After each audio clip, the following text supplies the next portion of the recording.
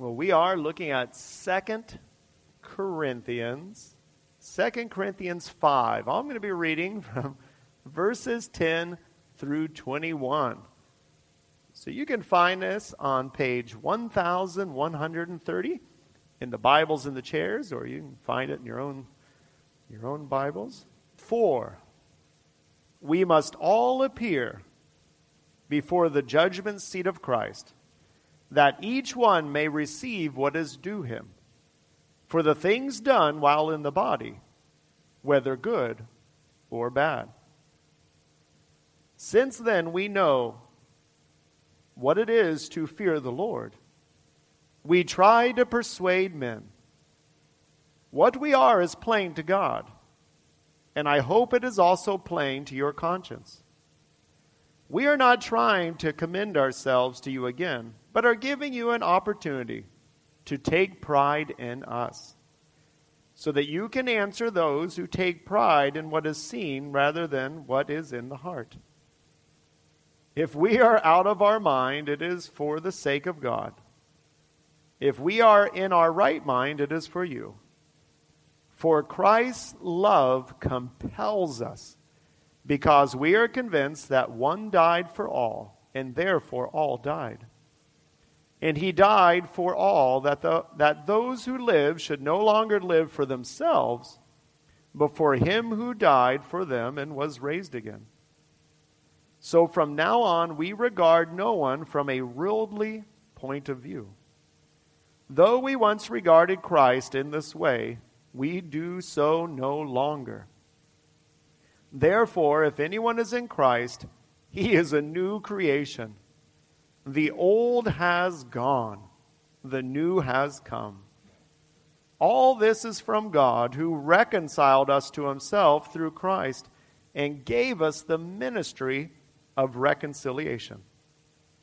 That God was reconciling the world to himself in Christ, not counting men's sins against them. And he has committed to us the message of reconciliation. We are therefore Christ's ambassadors, as though God were making his appeal through us. We implore you on Christ's behalf, be reconciled to God. God made him who had no sin to be sin for us, so that in him we might become the righteousness of God. Let us go to God in prayer.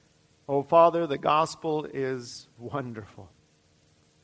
The good news of salvation, your Son, Jesus Christ, gives life. Father, we pray that you will guide us in this time. Give us wisdom and understanding. Give us discernment to know your truth and to be transformed with a new heart and mind through the power of your Holy Spirit. In Christ's wonderful name, as we continue to look at what it is to be a healthy church, we've been looking at these different characteristics. A healthy church is a church that believes in the authority of God's Word, that lifts the Scripture up above everything, that seeks the truth that God teaches, that he has breathed through the inspired, inerrant Word of God, that all is sufficient in God's Word to lead us in truth and life and salvation. So that's the foundation that we live ourselves. To be a church to give glory to God, we believe that his Word is the authority. To be a church that seeks after God is also a church that worships him, that is in prayer, that seeks to reach out to the lost. And as we are right now, we are continued in the characteristic, a church that is seeking after God in obedience, that is seeking to be healthy and growing, is a church that does evangelism. Is a church that prays for, that sacrifices for, and that seeks to save the lost. The lost. If you are in Jesus Christ, you've been rescued.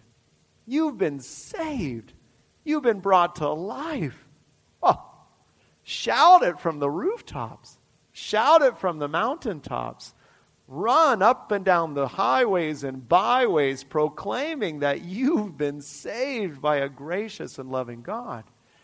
So then we are given this ministry of reconciliation, where we plead, where we implore, where we pour ourselves out in the lives of others. Be reconciled.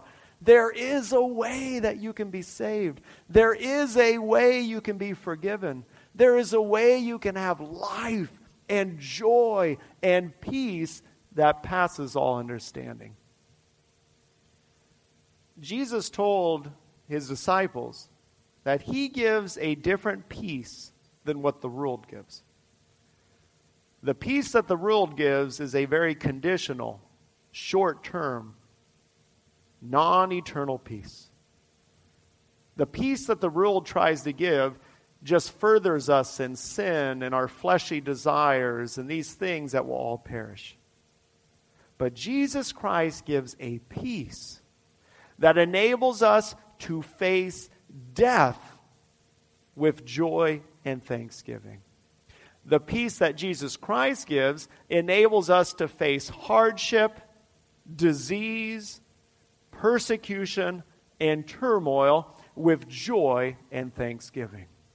Because the peace that Jesus Christ gives is an eternal peace, is a peace from the God who made us, is a peace from the God who saves us, is a peace of the God of eternity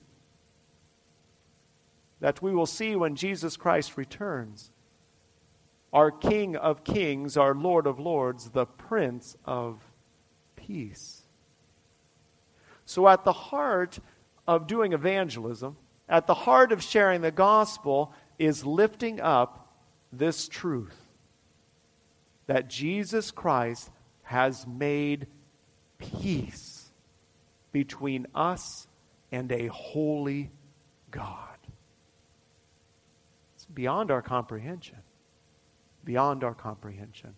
This is a peace that we could not make in ourselves, because we, in our sin, continue to make war with and continue to rebel against God.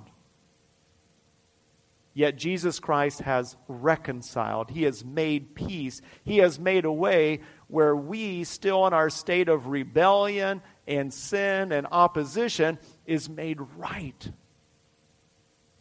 through the righteousness of Jesus Christ on the cross. So this passage of Scripture of 2 Corinthians 5 is vital for each and every one of us who are in Jesus Christ to understand the calling and sending out, to understand the role that we have as ambassadors for Jesus Christ, as those who are sent out with a message of reconciliation, a message of peace. So this is a very key passage of Scripture that focuses in on what it is to do evangelism in Jesus Christ. As we look at these verses, from verses 10 through 21, I love how it's set up. You have statements of truth, and then you have the therefores. So you have a statement, a proposition. You have, this is the truth. This is an objective reality. This is the foundation that your life is based on in Jesus Christ. Therefore, know the truth, and the truth sets you free to live. Therefore. So this is how this is set up. And if you look at verses 10 through 21, you have 4 therefores. Oh, that's a lot of therefores. So this is a good passage. And all it's centered around the peace and reconciliation we have in Jesus Christ based on His grace. Now remember, in Scripture, when you see a therefore, when you see this command, when you see this do this, we don't live lives of therefore thinking that us being obedient brings our salvation. Remember, we're saved by grace. If you're trying to save yourself through works, well, let's assess how your works are. Scripture in Isaiah lifts up your works, lifts up my works, lifts up our works, and says all our righteousness is like filthy rags. So you can't therefore your way into heaven. It ain't going to happen. But what we see in this passage of Scripture is Jesus Christ has accomplished what we can't. He, in his perfect state, is the perfect sacrifice on the cross. So in salvation in him, we are freed by God's grace and mercy to therefore. So we're going to see these four therefores. We see this in verse 11, verse 16, verse 17, and verse 20. In the Scriptures, this is the understanding of Scripture. You know the truth. God reveals the truth through his word, and that transforms our hearts and minds to live for his glory. So as we go into this passage, I started in verse 10 because I think verse 10 and verse 21 are the frames of this section of Scripture. And within it illustrates and lifts up Jesus Christ. So we're going to look at the first statement of truth and the first therefore. So we see that in verses 10 and 11. And in your bulletins on the back, you have sermon notes outline that gives you these statements laid out and gives you some of the scriptures we're going to be touching on as we go through this passage of Scripture. So the first statement is this in verse 10. So this is the first statement of truth that God's revealing of himself that brings about the first therefore. So the statement is this. It's in verse 10. For we, the we is all of us.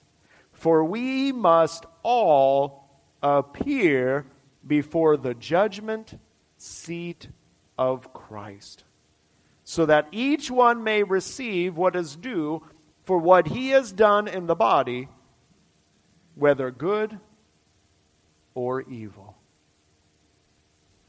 So that's the reality.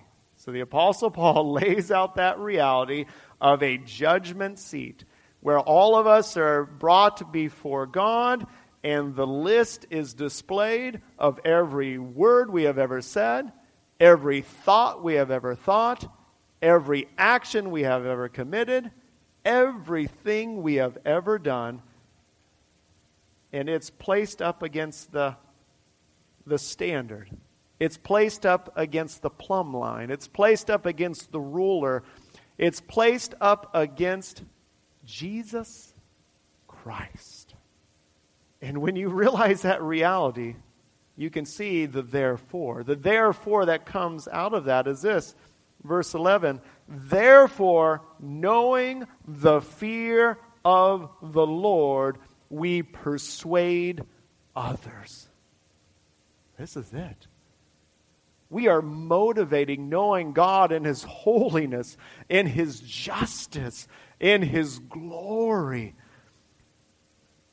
And we are motivated. We are persuaded. We cry out.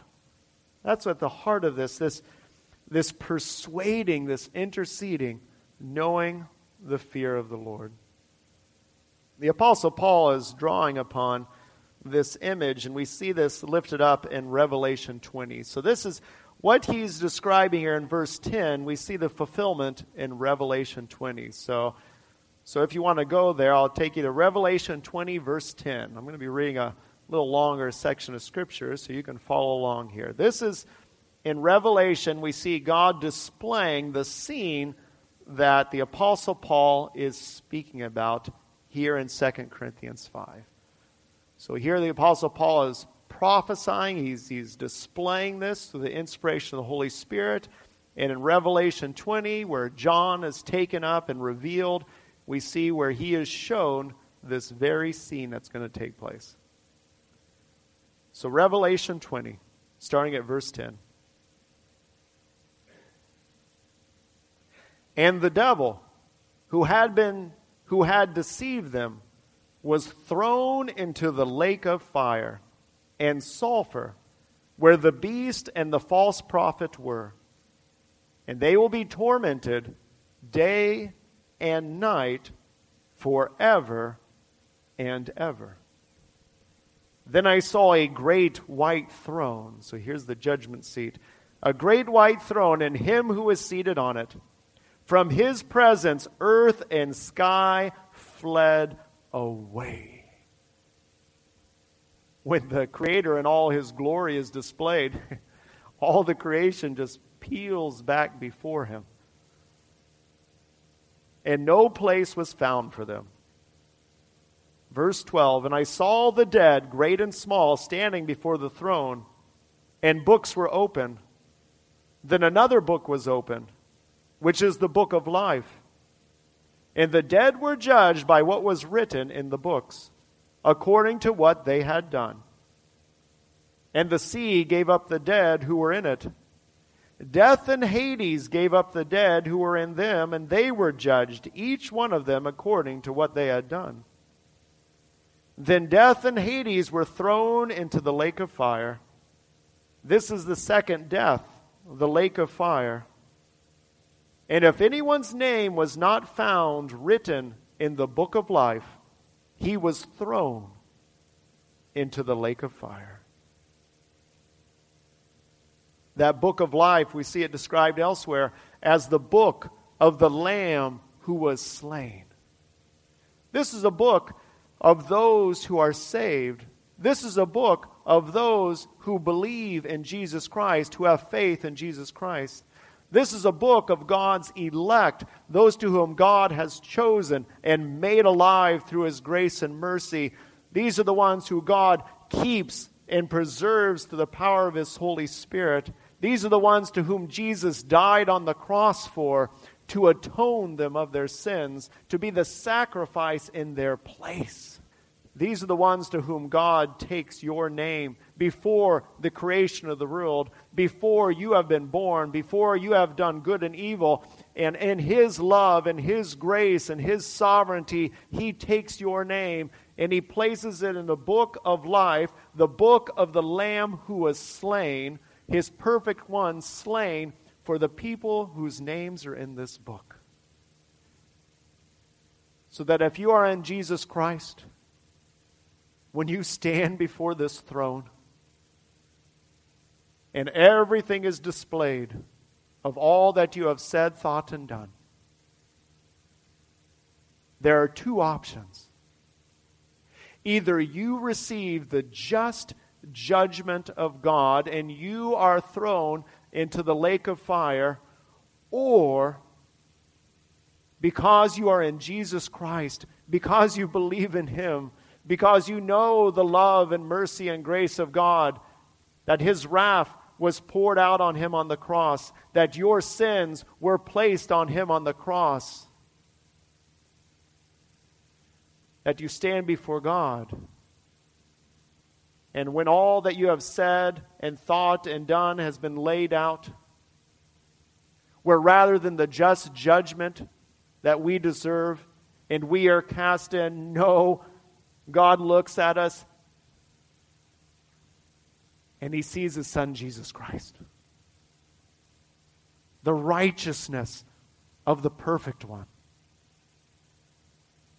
And because of that, rather than us being sent into the eternal conscious torment of judgment that we deserve, God comes to us and says, well done, good and faithful. And you'd be tempted to say, well, that's not me, that's not me. But remember, He sees you, but He sees His Son, Jesus Christ, who on your behalf went to the cross, who took the curse. And it's because of His righteousness we can stand before the throne. So at the heart of this section of Scripture, these therefores that compel us to do evangelism, that compel us to speak the gospel to our friends and loved ones, to our neighbors, to the people we don't like and can't stand. It doesn't matter. If they have breath in their lungs, you have one purpose, which is to lift up the peace that has been made in Jesus Christ. One purpose. One purpose. And the Apostle Paul is showing us that this one purpose of this message of reconciliation is to be at the heart of every relationship that we have. Every encounter we have with another human being. And that overrides whether that person is our friend or our enemy. That overrides whether they are our boss or they are under us in a position of authority. It overrides everything. Any barrier, any wall, any obstacle of this world that's placed between us and another person, this reality is over. And we have to understand that. That is what's being lifted up here. And the Apostle Paul begins with this statement of the clear judgment that is coming. And knowing the fear of the Lord, knowing what Jesus Christ has done on our behalf, we persuade others. This motivates us. It makes no sense. If we have been rescued, if we have been dragged out of a burning fire, out of a building that is about to collapse, and we have been saved, we were unconscious, and we were drugged out and wakened up, and we are out there, and we look up, and we still see people living their regular lives in the rooms, about to be consumed. Do you not cry out? Do you not do everything you can? If even possible, do you not run back in yourself to get whoever you can to pull out? We persuade others knowing the eternal life and death reality of being reconciled in Jesus Christ. So we see the therefore. Therefore, knowing the fear, this fear is this holy reverence of a holy, just, and good God. Knowing who God is, we persuade others in everything we do. So that's the first truth, and then therefore. Well, in verse 14, we see the next one. We see the first one is based on this understanding of God and His holiness and reverence, and we are persuaded by fear of this holy God. Well, we see the second statement of truth, and then two therefores come out of it, is the love of Christ. So we see where the fear of a holy God motivates us to persuade, and here we see in verse 14, the love of Jesus Christ is the motivator that guides us and empowers us, the Holy Spirit, to be about reconciliation. So in verse 14, 2 Corinthians 5:14, for the love of Christ controls us, because we have concluded this, that one has died for all. Therefore all have died. It's the death of Jesus Christ. What's the verse that's lifted up in most football games and sporting events or big events?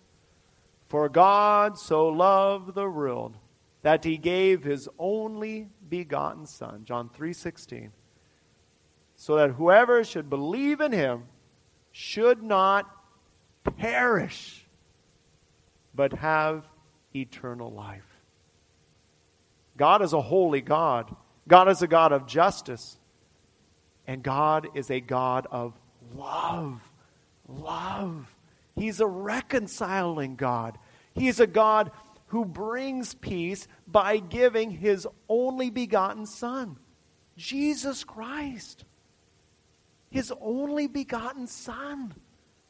To go on the cross, to take our sin, to bear His wrath, that His Son would be crushed for our transgressions. That is love. That is love beyond what we can comprehend.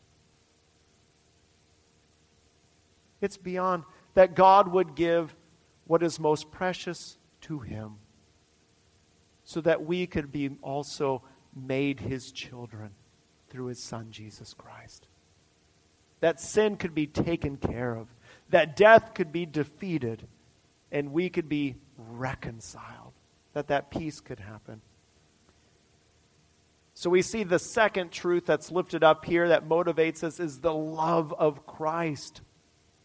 If you're looking for a love that will never fail you, if you're looking for a 1 Corinthians 13 love, 1 Corinthians 13, oh, that's a good chapter. That's a good chapter. That was read at my marriage, 1 Corinthians 13. Anyone have that spoken at your marriage or, some event? 1 Corinthians 13. Oh, what a passage. What a passage. That's being read out, and I'm like, ooh, that's the standard I'm held to?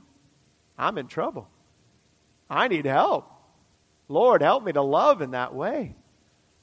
Well, if you're looking for a love that completely fulfills 1 Corinthians 13, you're not going to find it in your spouse. Pray for them. Pray that you live it out more and more.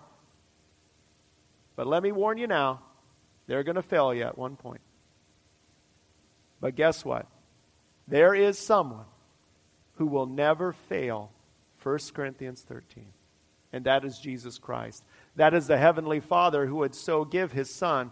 That is the Holy Spirit that would make us alive. So this is this love of Christ that compels us when we understand the grace of God and His mercy to send His Son. So this truth of the love of Christ in verse 14 gives us the therefore in verse 16 and the therefore in verse 17.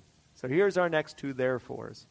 So in verse 16, the next therefore is this: therefore we regard no one according to the flesh. According to the flesh. So any forms of bias, anything that we profile another person, in any way if we think of another person less because of any worldly standards or worldly systems of any social, economic, or political, anything, any barrier, any obstacle, if we just look at someone and assess them based on that, no more. Not in Jesus Christ. Remember, in Jesus Christ, there is no longer Jew, Gentile, free, slave, Greek, Scythian, barbarian. None of these barriers, none of these obstacles mean anything. Once you know the love of Jesus Christ, then when you look at another person, that person, regardless of age, social, political, economic ability, regardless of race, language, origin, if that person is in Jesus Christ, you look at them and you see a brother or a sister more dear to you than anyone else. That's it. That is who that person is. And if you see someone, regardless of anything, who doesn't believe in Jesus Christ, then that is someone that you are willing to die for, that they would come to salvation. So you have really one option with everyone you encounter. Either it is another believer in Christ that you're willing to die for, that they would grow up into Christ, or they're an unbeliever that you're willing to die for, that they would come to Jesus Christ. So there you go. That actually dictates every relationship you have. The person you like, the person you can't stand. This is the new reality. This is the reality we have of them in Jesus Christ. And that's what we see here. You don't regard them according to the flesh no more. You regard them according to the reality of Jesus Christ. And that's it. Because we once regarded Christ in a fleshy human way. But if you're in Jesus Christ, you don't regard Him like that anymore. He's your Lord of Lords, your King of Kings, your friend, your Savior, the one who died for you. And then this is a part of the next therefore.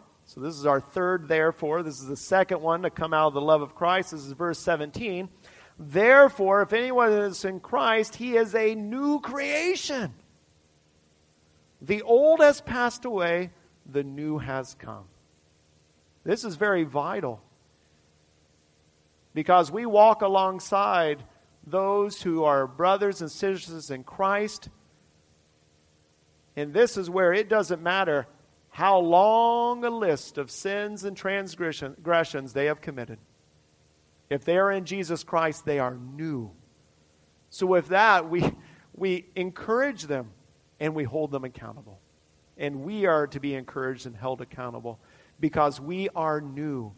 This is throughout the Scriptures. It says, if you are in Christ, live according to the Spirit and not according to the flesh.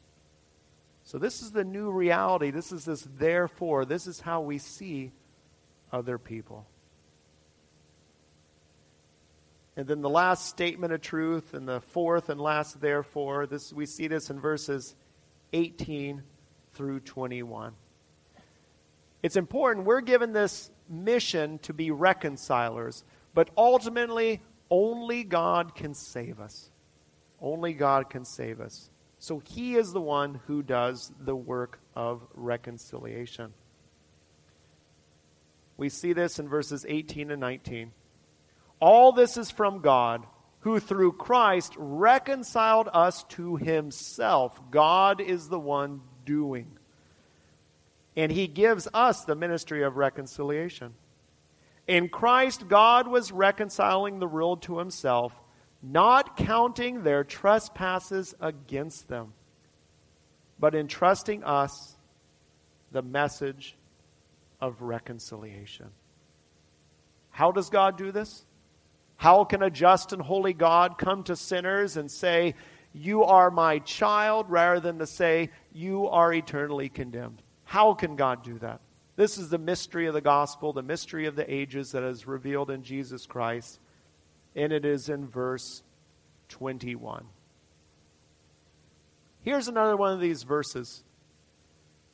If you just have a few moments with someone or an entire lifetime, here's another one of these verses. You could just take this one verse. You could memorize this or have it written down, have it on a scrap of paper in your pocket, have it marked in your Bible.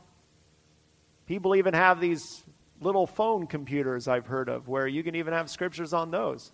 You could have it on there linked in some way. That's all beyond me. But you can have that there. But here's the verse. Here's the verse. Here's another one of these one-verse evangelism. Here it is. It's verse 21. For our sake, so here's the whole gospel. For our sake, He made Him to be sin, who knew no sin, so that in Him we might become the righteousness of God. So that's the gospel. That's how God does reconciliation. He sends His only begotten Son, Jesus Christ, who knew no sin. He was perfect. And He makes Him to be sin. He takes the sin that we have committed in thought, word, and action and places that on His Son, Jesus Christ. So that those who believe in Him would receive His righteousness. That's what verse 21 says. So if we believe that truth, we understand that, then verse 20, then we are ambassadors for Christ. We implore you. We plead with you. We cry out to you. We give our time and energy and effort and sacrifice so that you may come to Jesus Christ and be reconciled. That becomes the heart of everything we do. That becomes the prayer and heart of our work, of our ministry, of our family, of our time, at Costco, at our time through the streets, wherever we are. This is to be the prayerful focus, seeking opportunity to be about this work of reconciliation. And what's amazing is God gives us opportunities throughout the day, every day. Whether it be in prayer, whether it be one-on-one, whether it be in a group situation, where we can be a part of this amazing work of reconciliation. Colossians 1 sums this up also. Colossians 1, starting at verse 19. Speaking of Jesus Christ, it says, "For in him all the fullness of God was pleased to dwell, and through him to reconcile to himself all things, whether on earth or in heaven, making peace by the blood of the cross. And you who once were alienated and hostile in mind, doing evil deeds, he is now reconciled in his body of flesh by his death, in order to present you holy and blameless and above reproach before him." Galatians 3:13 says it again.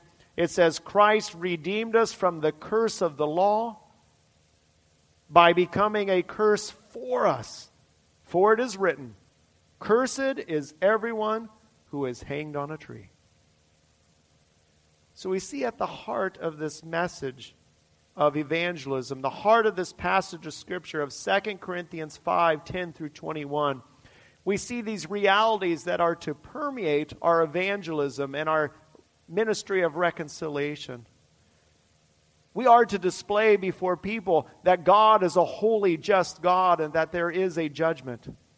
So the fear of God persuades us to call out to people that there is a way of peace and forgiveness. We see the love of Christ controls us to look at people, and when we see people, to see the cross that Jesus Christ died on, and to see the cross that he calls us to pick up and follow him. When you see another person, you see the cross first and foremost. That's what drives us in this ministry of reconciliation. And when we realize that Jesus was so willing to take our sin and the wrath of God so that we could receive his righteousness, we are sent out as ambassadors. This is good news. Not everyone will accept it as good news. Not everyone will. But only God is the one who brings life and salvation.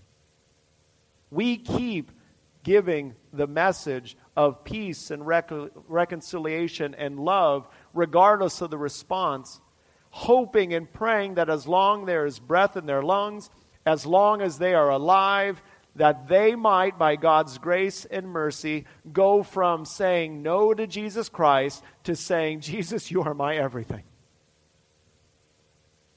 That's our hope. That's our prayer. So that's my encouragement for us this coming week. This week that's before us. I encourage you to go back, read 2 Corinthians 5:10 through 21. Take this outline on the back of your bulletin. Just tear this side off if it'll fit better. Put it in your Bible where 2 Corinthians 5:10 through 21 is.